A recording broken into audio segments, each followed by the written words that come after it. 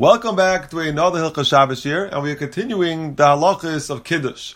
The Shulchan Aruch paskins mekadesh al kois mala yayin. You should make Kiddush on a cup full of wine. That means that even though you have more than a revius in the kois, so maybe you don't fill it to the top, but l'chatchila you should fill it to the top. It's more about kavadik when you have a cup of wine that's filled to the top. But if while you're making Kiddush, some of it spills out, you're not mechuyev. If it's not a davar nicker, you're not mechuyev to refill it while you're making Kiddush. Because the whole thing is not leikuva, it's only as a mitzvah mufchar, as a hiddur, to make sure your kais is full of wine. But be'ikar adin, if the kais has a revius, and it has a shiur revius in the cup, then you yotze yidei chavasa of Kiddush, you yotze a mitzvah Kiddush, even though it's not filled to the top.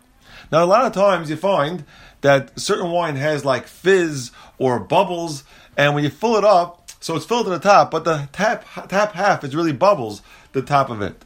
So the Rivers Ephraim talks about it in the Tshuva, and he says that if it stays that way, then it's kosher for Kiddush, as long as you have a shiur revius of wine, because that's already by covered because it looks full to the top. Since it's filled to the top, even with this bubbles, that's enough to be called full to the top for this mitzvah mufchar. Now, what is the shiur minimum size of kais that you have to have? So the shiur is revius. Now the Mishvur already paskins that since Kiddush by Friday night is midaraisa, therefore you should be machmir to have the biggest shiur revius. Lefira Moshe Feinstein, the biggest shiur is 4.42 ounces. Some say it's even more. It's like 5.2 ounces. Maybe it's a shiur chazanish. It's a little more, but you should have at least 4.42 for Kiddush Friday night. The kais should be a little bigger than a kais that you sometimes make a lot other times. But here, Friday night, the cup should be a little bigger. You also have to be careful that the kais should be a kais shalem. It should not be broken. It should have cracks. Even if the stem that's holding up the cup has a crack, that also is not so by kavadik for the kais, and the should not have any break or crack in any part of the kais. But some say that if the kais just has a dent, that when it fell off the table and it got a dent somewhere, that's still called the kais shalem, because it's not really cracked or broken anyway, it's just a little dent. So a lot of poskim feel that that's good enough, but l'chatchila, you should use a kais that's beautiful all around. And all this is only a mitzvah mufchar, but it's not ma'akiv. That means if you make Kiddush and you find afterwards it had a little crack on the base, so you yotze the mitzvah Kiddush because it's only a mitzvah mufchar. But there is a case where it could be shayla b'diavad. If it has a hole in the kais, in an oifen that it's below where the revius is. For example, let's say 3/4 of the cup is a revius, and then the hole is on top of that. So then it's not ma'akiv b'diavad. That's only a problem of the covered of the kais.